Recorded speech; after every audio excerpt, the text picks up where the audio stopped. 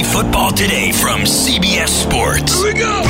Email us at fantasyfootball@cbsi.com. Here we go. It's time to dominate your fantasy league. Let's go. Now, here's some combination of Adam, Dave, Jamie, and Heath. Tuesday, May 28th. What's going on? Welcome to Fantasy Football Today. Oh, I am like a kid on Christmas morning. Or not Christmas morning. What am I talking about? We'll tell you in just a little bit. Adam Azer here with Dave Richard and Jamie Eisenberg. Are you guys as pumped as I am and as good of a mood as I am? Yeah, sure. As good of a mood as we can be in late May when we're talking about fantasy football in general, Christmas movies in general. Yes, we are in good spirits. All right, great. So today on the show, I'm teasing something. We're going to talk about something that we're doing later in the week that I think everybody's going to be really excited about. We're going to read some emails. The emails have been great lately. Fantasyfootball@cbsi.com. Very good stuff, helpful stuff. We're going to read some. I've got 5 things that I could see happening this season, like Leonard Fournette leads the NFL in carries. Things like that, we'll talk about it. 5 things I could see happening this season. I'm sure they won't happen, but I could see it. And a lot of news and notes to get to as well. Let's start with some emails. All right, this is from a Giants fan. Not me. Who says... Adam. No, not me. Suburban New York City. Miles Sanders will have more yards per carry than Saquon Barkley this season. Sanders is playing behind an elite offensive line. Defenses won't be able to stack the box against him with Carson Wentz throwing the ball. I'm a Giants fan, so I don't want this to happen, but I think it definitely could. It could. I don't think that means that he's going to be a better fantasy running back than Saquon Barkley. Pretty sure I'm going to draft Saquon Barkley ahead of Miles Sanders in every single format that exists. But yeah, Miles Sanders getting around 4.6 yards per carry while his former college teammate gets around 4.5, 4.4. No big deal. Sure. Okay. That was Ricky, by the way. Ricky, the Giants fan. And that does... Oh, Ricky. Yeah, a good friend of mine. We're all Do you friends. know the top 5 guys in yards per carry last year? Philip Lindsay and Aaron Jones were 1 and 2. Well, are you doing by a minimum number of carries? Yes, but I don't know what the minimum is. Oh, because some guy might have had Brandon Bolden averaged 11.4. Right. In that. Justin Davis was at 9.5. Right. D'Angelo Henderson was at 9.5. If you're looking for a minimum, let's say 130 carries. Oh, okay, whatever Aaron Jones had. Yep, Aaron Jones was 5.5. That's right. Was he 1 Aaron or 2? Johnson was, he didn't meet the minimum. Lindsey was 2 at 5.4. All right. And Breida was 3 at 5.3. You going to let me guess? Matt Breida I never would have gotten. Okay, so who's 4? Minimum of 133 carries. I'll take Barkley. Barkley, no. Barkley, as I said. Was at 5.0. 5.0. I will take... Nick Chubb in there? Nick Chubb was 5th, or tied for 4th. Alvin Kamara? No. The guys that are tied are 4 and 5 would be Gus Edwards and Nick Chubb. Gus Edwards? He had that many carries? The Gus bus. Gus Edwards had 137. Wow, in 5 games. Okay. Chargers actually did very well. Austin Eckler and Melvin Gordon. Eckler did not qualify at 106 carries, but he averaged 5.2. Gordon 5.1. Really? That's interesting because Eckler wasn't really that good when Gordon was out. Ooh. No, but he had a lot of long runs when Gordon was in. Remember the Justin Jackson touchdowns against the Chiefs, or just 1 touchdown? Mm-hmm. That was so exciting. Here's an email from Brennan. Brennan, by the way, like Step Brothers. You hear Brennan, it's just Step Brothers. Your name has been forever ruined or made by that movie. Dear Leo, Mike, Donnie, and Raph. Well, they're sort of stepbrothers. They're all the Ninja Turtles. Heroes in a half shell. Turtle power. How do you feel about targeting a quarterback based on your wide receiver 1? Like grabbing Roethlisberger or Winston if you took Juju or Mike Evans. I know it works well in DFS for maximizing upside. Would you apply this strategy to a redraft league? I don't hate it given the right offense, especially if you can fall into it more so than target it. You're getting those quarterbacks late. Most of the time, it's not going to work with just based on the draft. I mean, I shouldn't say it could definitely work, but you have to invest a lot of draft capital in getting Kelsey and Mahomes, for example. Right. It's almost like Rodgers and Adams, Luck and Hilton. Those scenarios. But what about? But why do you have to do that? Why not the Jameis or Roethlisberger route? Well, I'm just saying, like, if in terms of targeting those specific combos, if you're just doing these, you can make it work easily because Roethlisberger's going to fall now, and Winston nobody is looking to target.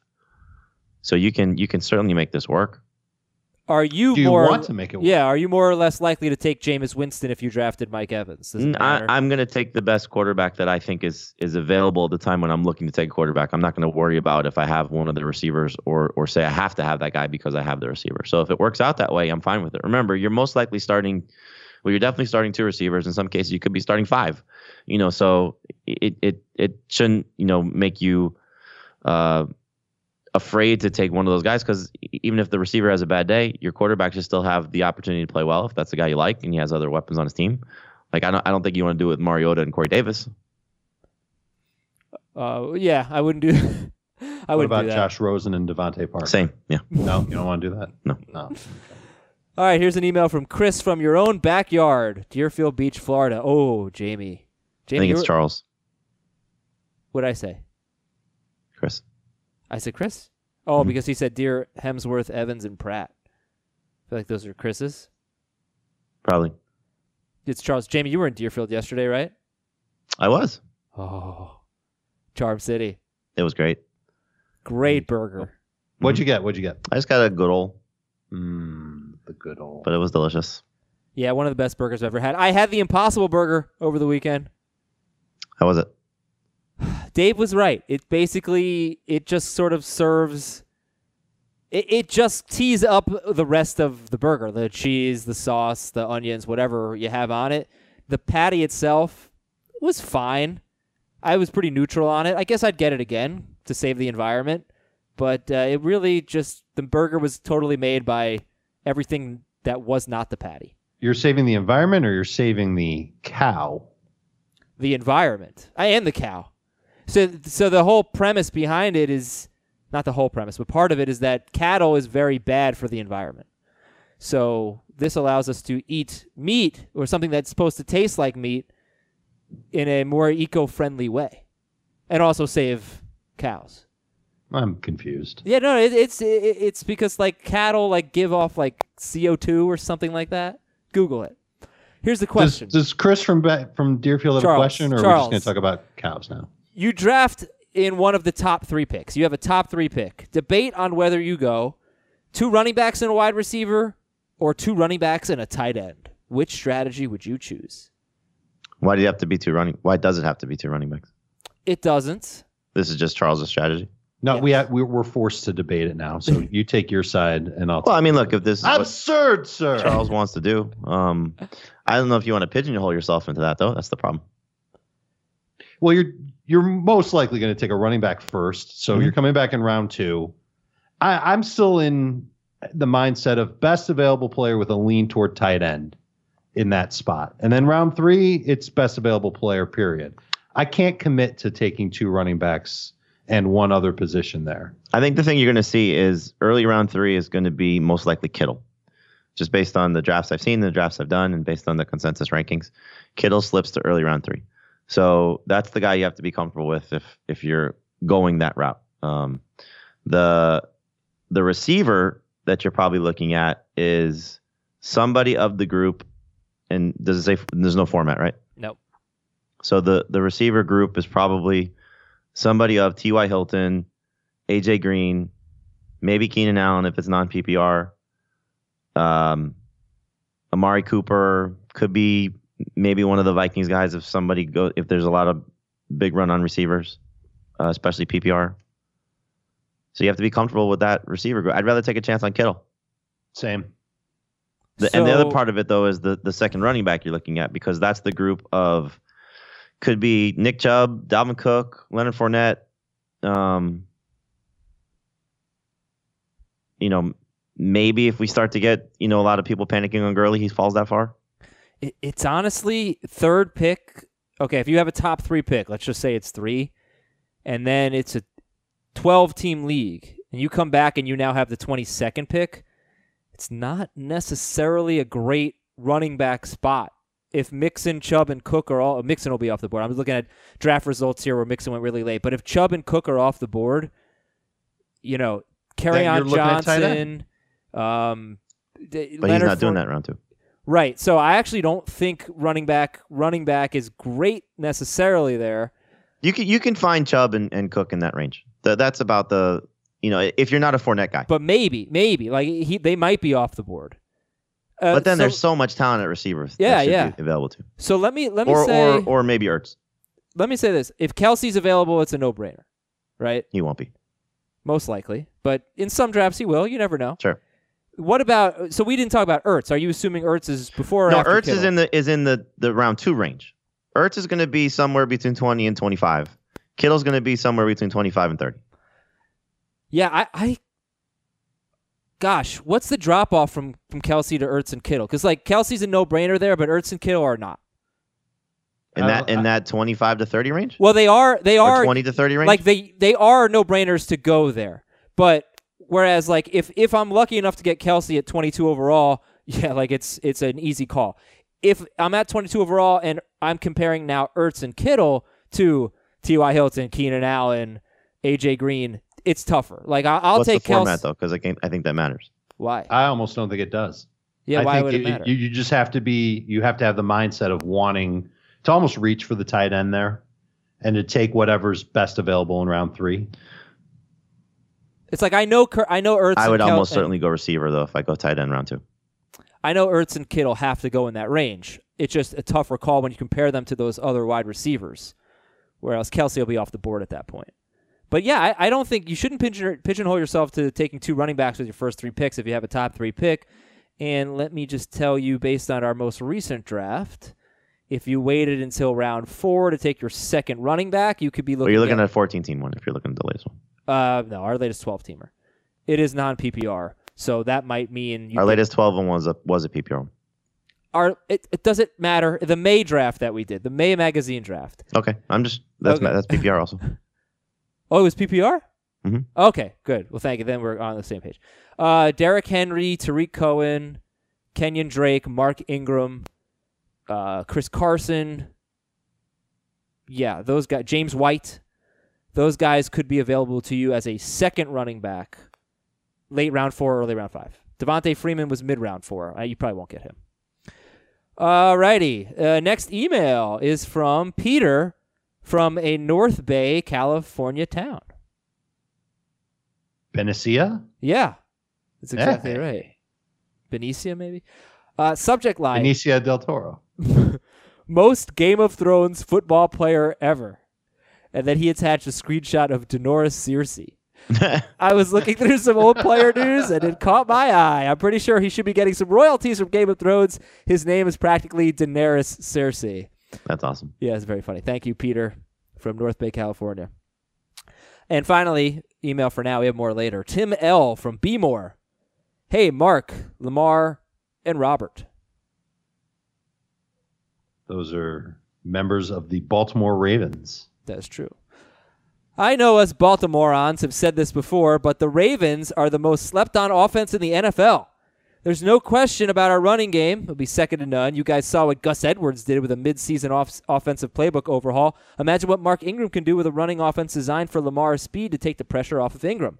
I understand he's 29, but he has always been part of a committee and has no signs of slowing down. Speaking of Lamar, he's going to torch any defense he plays this year. Most of the National Football League media are writing him off already because he's a running back or saying he can't throw.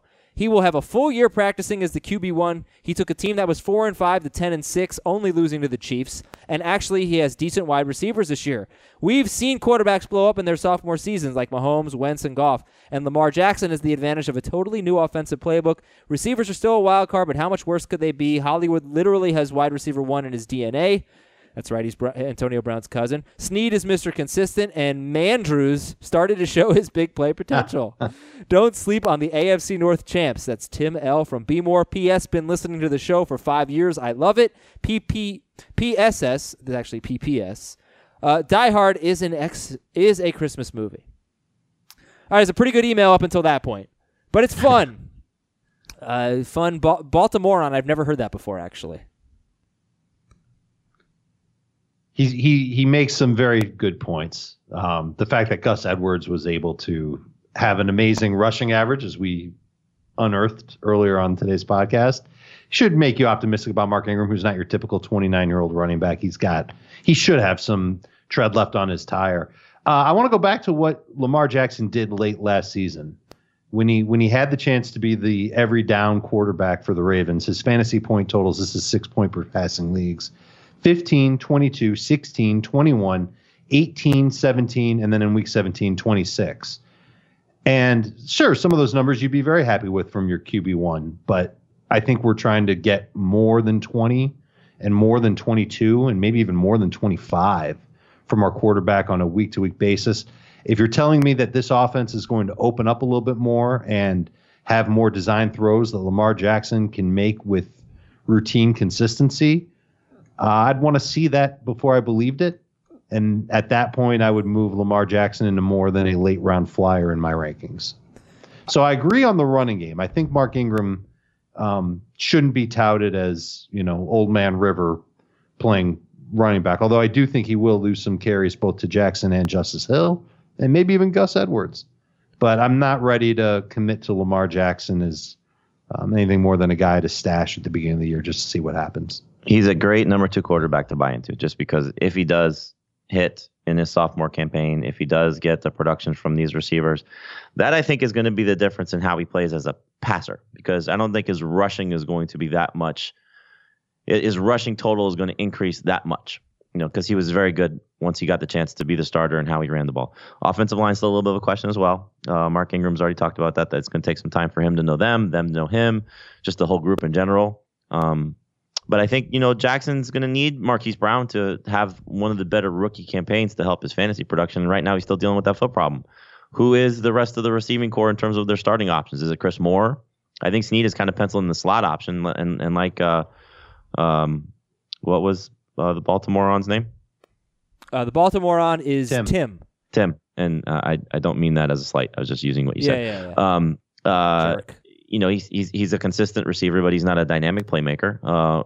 Mandrews did show some big playability, but is he going to be a consistent threat at the tight end spot, or is it going to be Hayden Hurst, or could it be both of them to help Lamar Jackson? Not necessarily what their individual fantasy value is. So in the last draft that we did do, which was a 14-team league, Heath drafted Ben Roethlisberger and Lamar Jackson. I think it's a great combo. If you get a guy that should be a consistent veteran. We didn't think that was such a great combo, if I recall.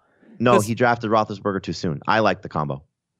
I don't know. I would like my number 1 to be better than Roethlisberger. Yeah, but in a 14-team league, that's not a bad true. set of quarterbacks. And again, Heath likes Roethlisberger. So if you're taking somebody that's at the tail end of the guys that you like, and you're pairing him with somebody that does have a ton of upside, I think that's the best way to approach your quarterback spot if you're taking 2 guys. I still would like better than Roethlisberger, but I see your point. So let me just say a couple things here. Lamar Jackson. Like if you took Garoppolo in Jackson, that's probably not the best combo because of injuries, but yeah, I in would your take case, you like Garoppolo. Cam and Lamar Jackson. Okay, perfect. So, okay. So Lamar Jackson, we really should also look at what he did in 6-point per passing touchdown and 4-point per passing touchdown leagues, because obviously his value is going to be different. He started 7 games at the end of the year. In 5 of those 7 games, he was between 15 and 17 fantasy points in 6-point per passing touchdown leagues. Let me just see kind of what an average was. Honestly, not that good. And then he had 2 games that were better, like a 22 and a 26er. But the Ravens, in his 7 starts, averaged 25.1 points per game. If they had done that over 16 games, that would have been good for 11th in the NFL, tied with Houston, right behind Atlanta. The other thing to keep in mind is only once all year did they play a team twice, and that was in the playoffs. They played the Chargers, and the Chargers pretty much shut them down, at least for 3 quarters. Final score ended up being 23-17 Chargers. Thank you for the email, Baltimorean. You mentioned Die Hard is a Christmas movie. You're wrong. But, okay, I got to give all the props to Dave. This is what I've been teasing. Dave has lined up the greatest interview that we'll ever have. You could tell me, hey, you could interview this guy or Peyton Manning. And I'd be like, let's interview this guy. I couldn't be more excited, Dave. Who is coming on our show this week? It's Peyton Manning.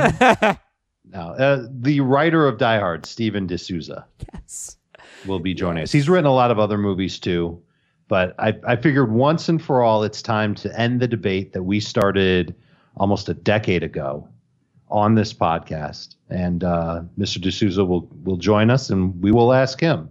And he may even cite examples of why Die Hard, the movie he wrote, is a Christmas film.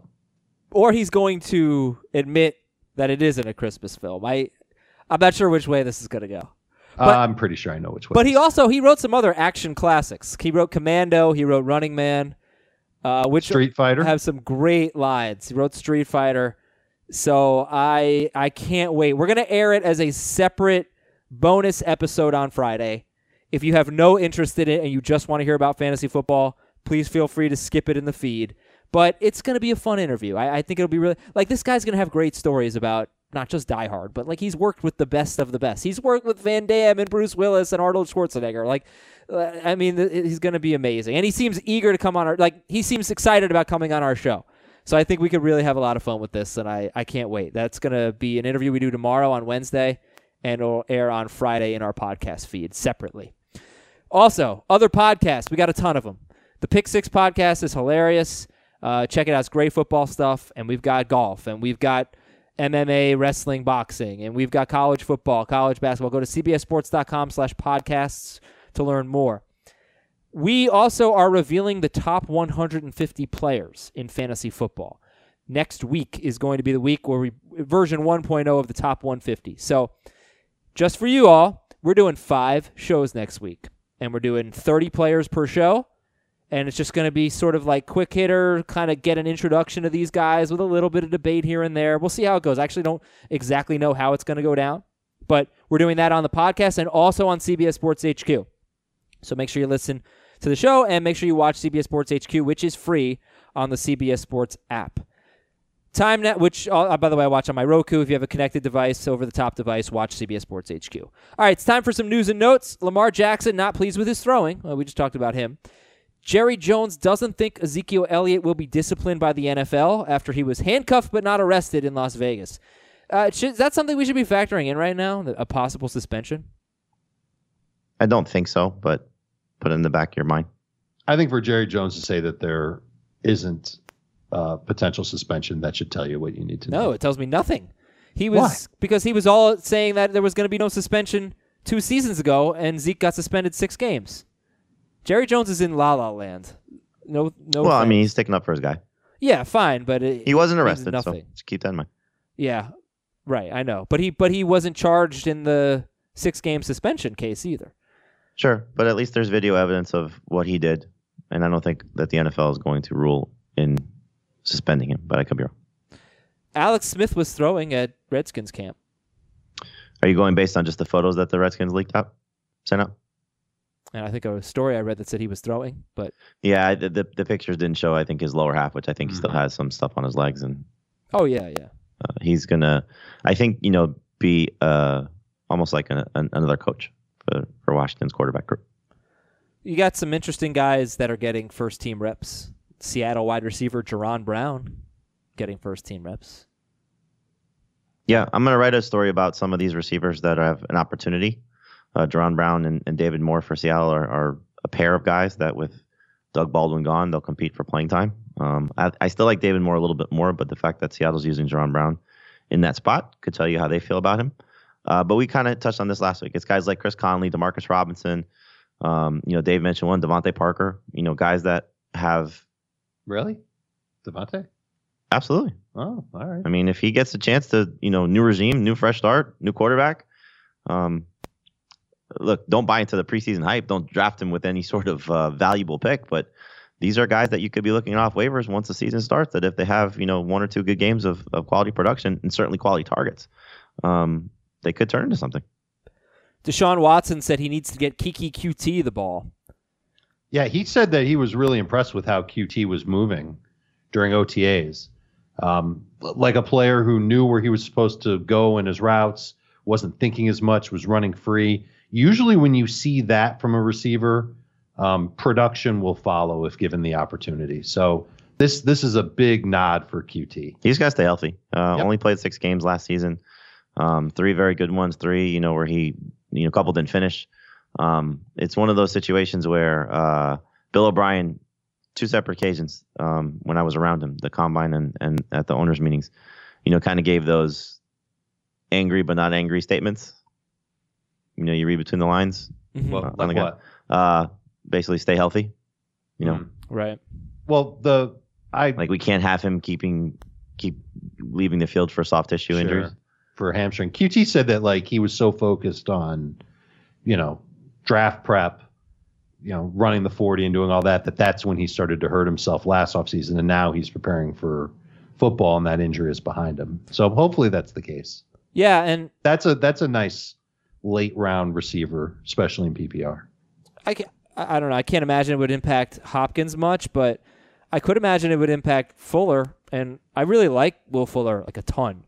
Went, in our latest PPR draft, 12 teams, he went 75th overall, and QT went 148th overall. So, basically good value on both. Twice as deep. Yeah, I would say so. See, teammate strategy, friendship strategy? Perfect. Yes. Yeah. It's a good big one. Time. QT will go higher, though, I think, once we get closer to the start of the season, especially in PPR. Jalen Samuels could have a role in the Pittsburgh offense. Do you buy that? Because Pittsburgh is always a 1 running back team.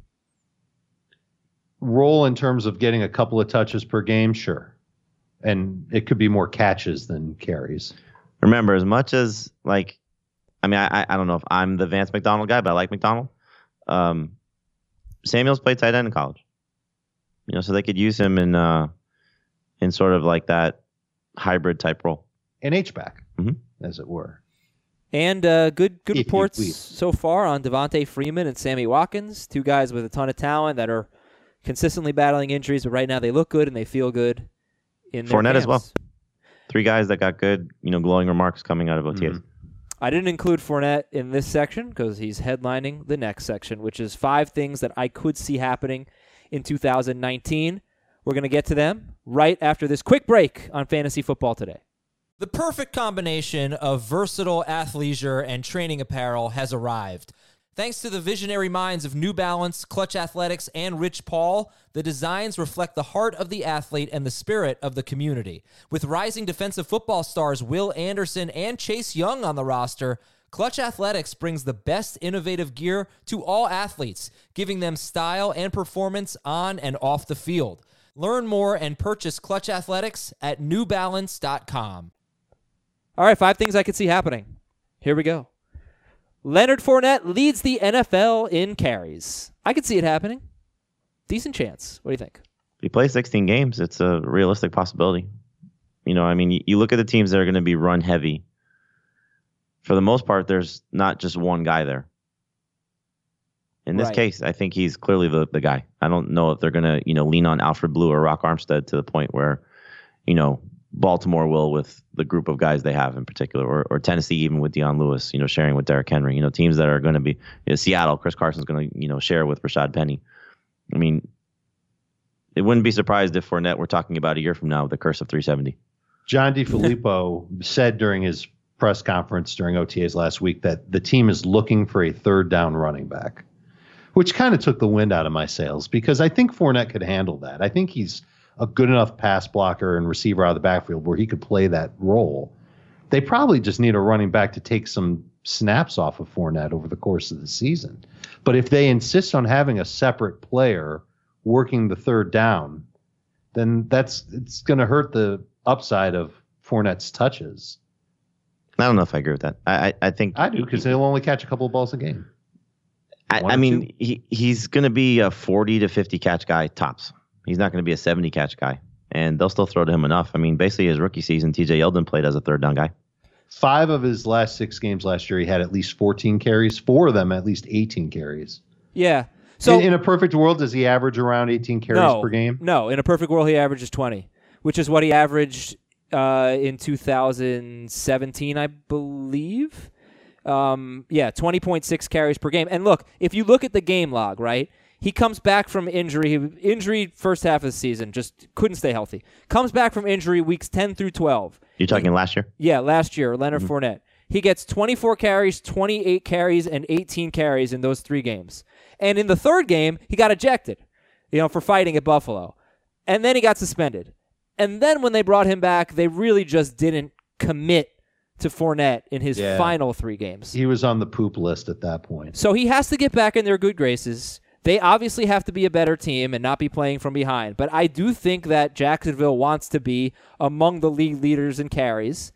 And I think Fournette could be, even if he's a 30-catch guy, in his rookie season, he was on pace for about 45 catches in over 16 games. He only played 13. Right. Yep. But he averaged 20.6 carries per game. But, I really think he could average 20 to 22 carries per game. It wouldn't surprise me. The question is, if he does do that, is there any chance that he stays healthy? You could argue no. Well, it's just a matter of, everything that he's tried to do this offseason, which all the reports, again, are, went to Wyoming to train to get away from, any distractions. And, he looked in, the video of him doing an interview last week, he looked to be a little bit more chiseled. I think a big part of this also is the offensive line last year was a disaster in terms of injuries. Yeah. Center, left guard, left tackle, all suffered serious injuries.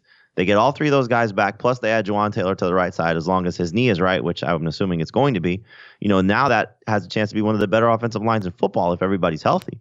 If Norwell gets back to the level he was at in Carolina, and Linder's one of the better centers, and, between Cam Robinson and Taylor now at the tackles, there's a lot of talent there. So, plus you have what should be an upgrade at quarterback at Foles over Bortles. And Foles apparently is dealing with a personal situation. He left OTAs for personal reasons. And Doug Marrone said today, our thoughts and prayers are with his family. So I'll extend the same thing from us. Hopefully everything's okay with him. But as long as he's right and this offense looks better, Fournette should be fine. All right, next up. Things I could see happening in 2019. Aaron Rodgers drops out of the elite tier. For the record, I could also see him winning the MVP. But oh, God. Good prediction, Adam. Well, he might be terrible or he might be the greatest. No, he won't be terrible. But last year he played 16 games, and he was the number 7 quarterback in 4 points per passing touchdown leagues, number 9 in 6 point per passing touchdown leagues. His last 4 seasons, he really hasn't been Aaron Rodgers. You just look at yards per attempt. You look at passer rating. He looks like somebody's on the downside of his career. He played through a fractured leg and a sprained MCL last year. One of those 4 seasons that I mentioned was the one without Jordy Nelson, where he just really struggled. He seems to get hurt a lot. So there are excuses, and not just like, what a stupid excuse. Legit excuses. And we see Aaron Rodgers. We see the plays he makes. He still looks amazing. But there's really no denying that statistically he hasn't been the same player. And in fantasy, he hasn't been the same player basically for the last 4 years. Except for 2017. He was amazing. 16. 3 of the last 4 years, though, he's been a bust. Well, 2 of those years, injuries were involved. Injuries were involved, but he still played 16 games. In the last 4 years, he only missed time once. He played 7 games 2 seasons ago. Right. So, I don't know. Here's the thing. Like, they really still haven't done that much to get him a number 2 wide receiver. I know we're excited about Geronimo Allison, and they drafted a tight end, but they don't. They drafted 3 guys last season. But they didn't draft them that early, and I'm not sure how good those guys are. So I just don't. You look at their receiving core. What is it? Would you say average? Yeah, it's hard to say got a quarterback say average that when can make them better than you have one of the best receivers in football. And one of the best quarterbacks in football. Like, that's the thing about Aaron They also Rodgers. went out last year and signed Jimmy Graham. I mean, say what you will about Graham, but they did try to get a guy who's coming off a Pro Bowl season. So maybe they've tried, but they've failed. I don't know. I think you have a new voice, which I always like when there's talent, and I still think that there's plenty of talent in Aaron Rodgers. I look at Adams, and I think I would say it's an above average receiving core, because I do think that Geronimo Allison's a good player, and I do think that you're going to get 1, if not 2 of the young guys step up to the point where they're good 3s and 4s, or a good 3 and a good 4. I think the tight end group will be better with Sternberger once he eventually gets going, if Jimmy Graham does in fact make the final roster. I also think that, Rodgers has something to prove, which, take that for what it's worth. He's my number 1 quarterback this year. That's, factoring Mahomes not having Tyreek Hill. If Tyreek Hill plays, that'll change. But maybe I'm getting caught up in what, speaking to Devontae Adams, this offseason and how he kind of said that Rodgers has this, chip on his shoulder to kind of prove he's still the guy. And I lean toward what you said, Adam, the other side of things, that he could be the MVP this year. Yeah, that's probably more likely. He still runs the ball a decent amount. And yeah, he did play through injury, so he's QB3 right now in the Fantasy Pros consensus rankings. I just think that, like his passer rating the last 2 years has been 97.2 and 97.6. Now, when we were growing up, that was amazing. That ranked 13th last year among starting quarterbacks. So it's just interesting, interesting. The stats kind of tell you something that I don't think our heads really say. I think we still know he's elite. All right, fine. That's number 2. Number 3, things I could see happening this season. Julio Jones catches 12 touchdowns. Stop laughing. There's no laughing. I know. The problem is that we could see that happening almost every season, and then it doesn't, because in the past he's been forgotten about in the red zone. Teams try and take him away in the red zone, and it opens up other players. Last year they started to get him more involved, and it paid off. This is the offensive coordinator in Dirk Cutter that has gotten Julio to double-digit touchdowns before. And I think Atlanta's in line for a big year offensively, especially through the air. I think Matt Ryan's going to have the best protection he's ever had. Calvin Ridley in his second season, I think he could be even better, not necessarily score as many touchdowns, but just be a better part of that offense. And the more that they can do to diversify a good running game, Austin Hooper taking a step, Mohamed Sanu, moving the chains, it'll all help in Julio Jones getting free just a little bit more often from double coverage and opening the door for him to find those 12 touchdowns. 12 might be probably the most optimistic number you could put on Julio, but he's still going to be outstanding, and people are going to draft him appropriately as a top 3 receiver. It's 2 years in a row where he's been involved in the red zone, 17 to 19 red zone targets. A good number. Not going to lead the league, but it's certainly a good enough number. So I don't know. It just seems like one of the weirdest, unluckiest statistics that this man just does not get touchdown catches. Andre Johnson, same thing. Yeah, but could you blame the quarterback for that with Andre Johnson? Because you can't. You blame a lot of things for that, but you can't with Julio. It's teams trying to take him away. You can blame the quarterback. Well, no. I mean, not that Matt Ryan's bad, but Matt Ryan threw not taking chances. Like he threw touchdowns last year. He just threw them to Calvin Ridley. Whereas, it's not like Matt Schaub or something. Okay, 2 more things I could see happening this season. Juju Smith-Schuster struggles with double coverage as the Steelers have their worst offensive season in years. Yeah, the Steelers need to prove that they can do what Atlanta did last year and find that number 2 guy to fear. And you got to give the Steelers as a franchise credit. They've been able to do that time after time after time. Well, they also failed a lot too. I mean, they've drafted a receiver almost every year. But I can't remember the last time they had one good receiver and they couldn't find somebody else to get numbers out of. Have they ever had? No, before Juju. But they always had Antonio Brown and Emmanuel Sanders. Martavis Bryant, but they also always had Le'Veon Bell. Right. Not that Connor was some slouch in the passing game, but he's no Le'Veon Bell. Yeah, look, last year, Week 17 was a struggle for that offense. Now, we have pretty much no sample size to go on, but they couldn't really move the ball. And I think Juju caught a touchdown in that game, but it was a struggle. Let's see the final stat lines: 5 for 37 and a touchdown on 10 targets. And that was without Antonio Brown. There have been very, very few games of Roethlisberger without Antonio Brown.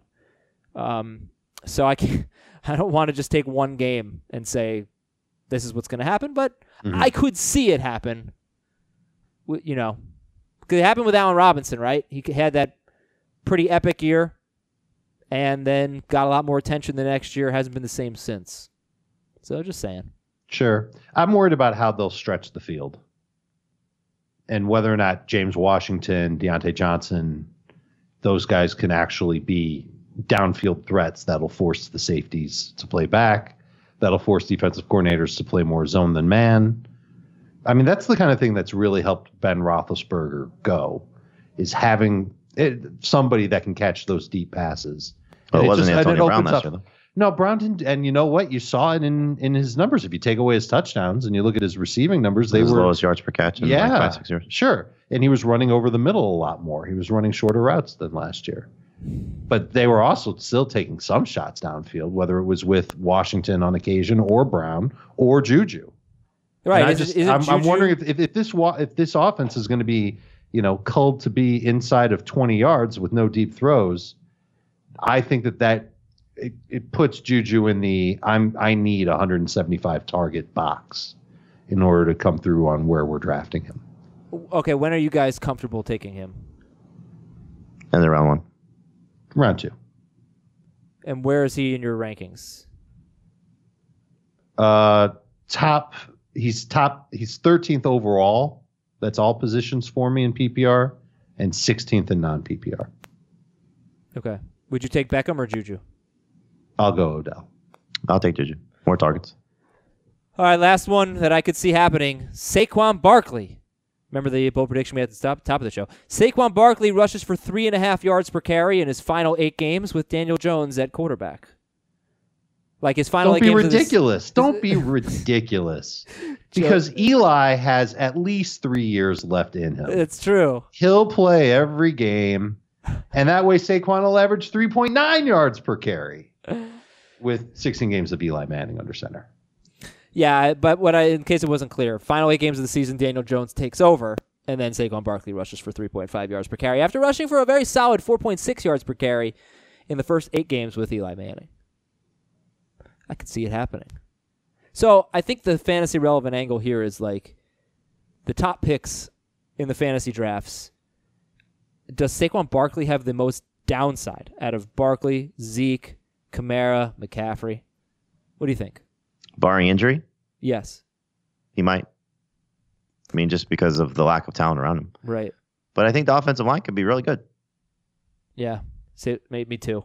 But it is an interesting take, right? I mean, you wouldn't normally see the running back in what I get. Like, they scored more points than the Cowboys last year. Definitely not the Saints.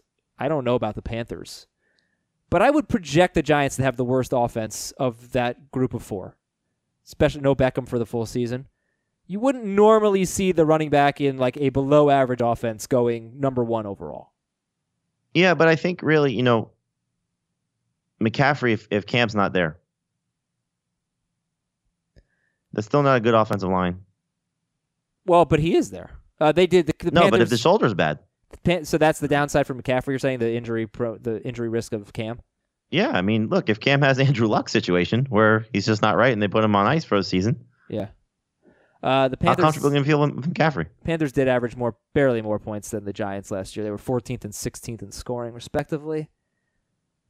And that's why I think Kamara, I mean, that they're scoring points. How could he have a bad year without getting hurt? How could Alvin Kamara have a bad year?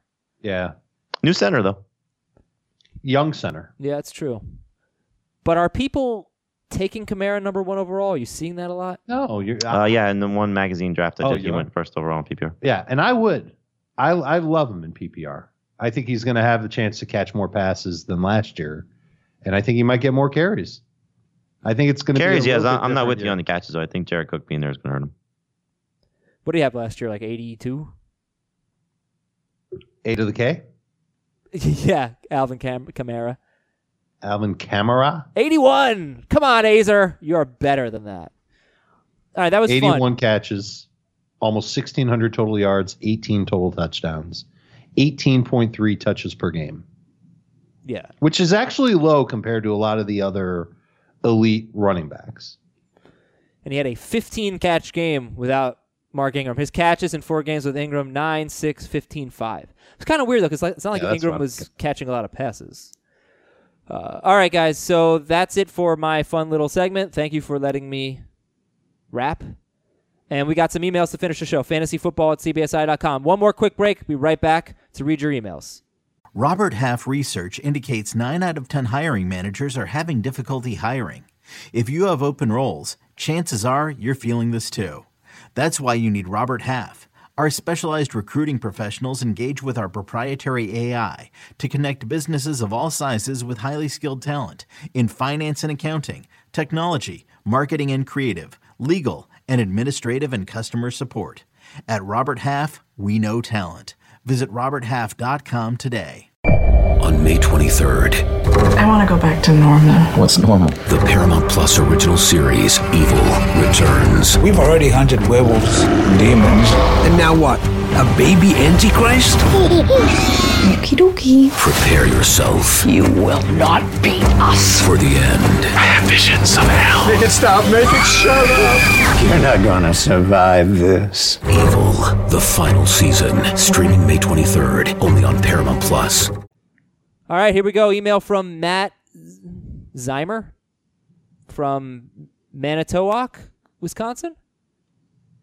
Did I say any of that right? I got Matt right. It's either Zemer or Zymer in Manitowoc. Okay, Todd Gurley, what to do? This is continuing our conversation from last show. Someone offered me David Montgomery and his first and second round picks next year in my Dynasty League for Todd Gurley. The first round pick will probably be top 3 for sure. Would you give up Todd Gurley for David Montgomery and a first and second round pick in next year's Dynasty draft? So 2020, let's say 1.3, which would end up being probably 2020 2.3. Yeah. And David Montgomery. It's a pretty good haul. Okay. That sounds like a yes. I would, if you can't find anything better than that, then sure. Okay. For the record, Sean McVay said, I guess it was over a month ago, but he said it, that he still expects Gurley to be the focal point of the offense. He's also said they're going to use more 2-back sets. Mm-hmm. I don't think which statement is true. No, I think they're both true. They could both, right? Sure. You could still have Todd Gurley be your lead back while using two. Sure, but two your lead back, what Gurley has been, or your lead back of a committee. I mean, committee. There's no doubt they're going to watch Gurley's reps. I still think, even if his knees are fine. I still think on a points per game basis, Gurley is going to be elite. How many games though? That's the problem. Yeah, that's the games? issue. I don't really care about them working the other guy in. Like they're going to have a high scoring offense. He's going to get the touchdowns. If you're the Rams, and you're looking at your team, and you say, especially come, once they get through minicamp, and you're like, wow, this Henderson kid's really good, and Malcolm Brown's a good backup. Let's put Todd Gurley on the pup list to make sure he's right. So when's the right time to pull the trigger on a deal for Gurley? When you get a great offer, obviously. But I don't know if this qualifies as a great offer. I think it's fine. In Dynasty, it's a very good offer. If you're trying to get rid of him and you're just scared to death about the knee, this is an offer you take. If you kind of want to wait a little while longer and shop him around a little bit, he's probably not going to participate much in training camp. You're definitely not going to see him get any carries in the preseason. Maybe right before training camp is when you really lock in a deal. But you take until then to find. The problem with that is though that you're also losing out on somebody who's still excited about Gurley. Well, I think people are going to have the same interest level in Gurley between now and then, unless there's news that comes out. Yeah, but dynasty trades are happening now. All right, guys, I got to move us along here. Tim from Lone Tree, Colorado. That sounds like a very nice place. I'm going to Google image it. Probably a lot of sun. Dear Marshall, snow. Ronnie, Donnell, and Rashad. Those are San Diego State running backs. I think I've only got 2 of them. Which 2 do you have? Falk and Pumphrey. How do you not have Rashad Penny? Oh, I don't know. Who's Ronnie? Hillman. Oh, okay. I'm drafting 8th in a 12-team PPR keeper league. After removing the projected kept players, I'm looking at Julio Jones, Joe Mixon, or David Johnson with my first-round pick, and then either Mike Evans, Antonio Brown, or Leonard Fournette with my second pick.